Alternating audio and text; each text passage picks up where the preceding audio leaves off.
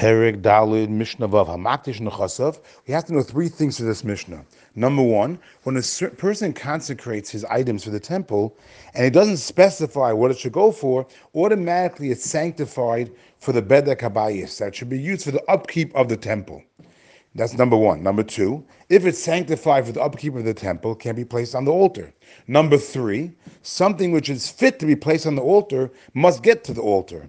So we're going to discuss in our Mishnah where a person did not specify what he wanted to sanctify his items for, and there was something that could be put onto the altar, so he must get it onto the altar, but it's in a catch-22, because he can't get it on the altar because it's sanctified for the Bedek Habayis. So what should he do?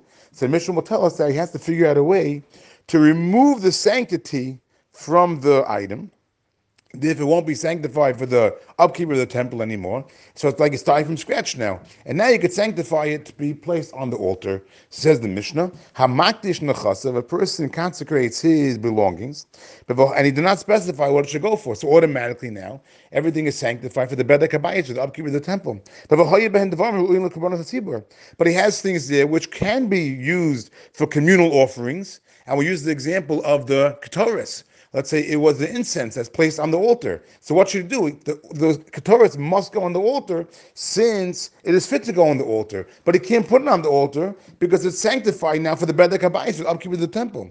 So we'll see Machlokas Rabbi Akiva and Ben Azai what he should do. So the first opinion is Rabbi Akiva. What he does is very simple. We take the Ketores, the incense that was sanctified, which now is sanctified for the Bedek Habayis, the upkeep of the temple, and we give it to the craftsman of the temple. And by giving it to the craftsman of the temple, Rabbi Akiva says that alone will remove the sanctity of the Ketores. Now, once the sanctity is removed from the Ketores, now the temple buys it back with the Truma funds. And now that becomes now, by buying it back, it has now a new sanctity. It can be now placed onto the altar. But Ben Azai is going to disagree, because we saw in the last Mishnah you have to do more than that.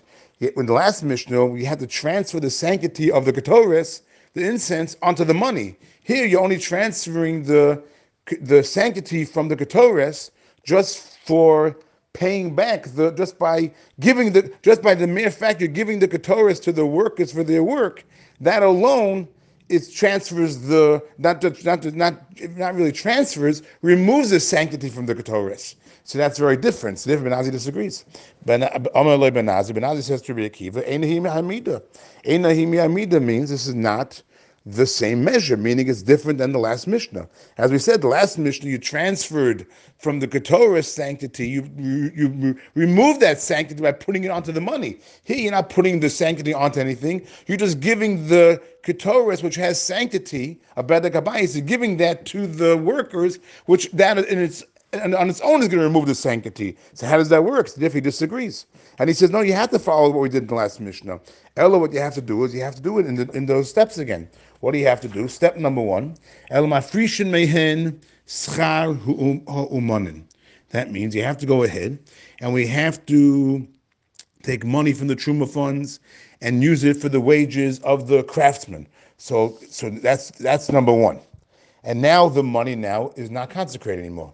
Okay, that's step number one. You took money from the temple, you gave it to the craftsman, and that money now is not consecrated anymore because you gave the money to the workers. That's number one. Number two, you go now. What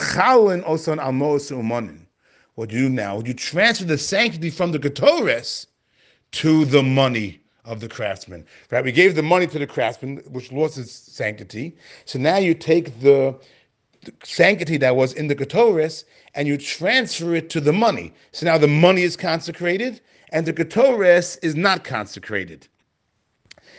Now step number three. So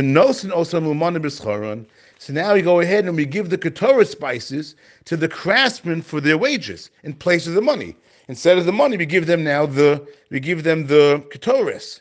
Now the Ketores now is not sanctified. So now that's not sanctified, now you buy back the Ketores with the new Truma funds. And with the new Truma funds now, you make the Ketores now sanctified, a new sanctification, which now you could use for the altar. And this way is not a problem. The fact that originally the sanctity was for the Bedek Habayis, which prevented us from putting it on the altar. But Rabbi Kiva said you don't have to do all this. Rabbi Kiva said as soon as you give the worker the Ketores, that in itself, even though you're not transferring onto any money, you're just transferring it for an intangible. The fact that you're giving it to him in place of his work, to pay him for his work. That enough was alone. But now he says, no, you have to transfer it onto the money.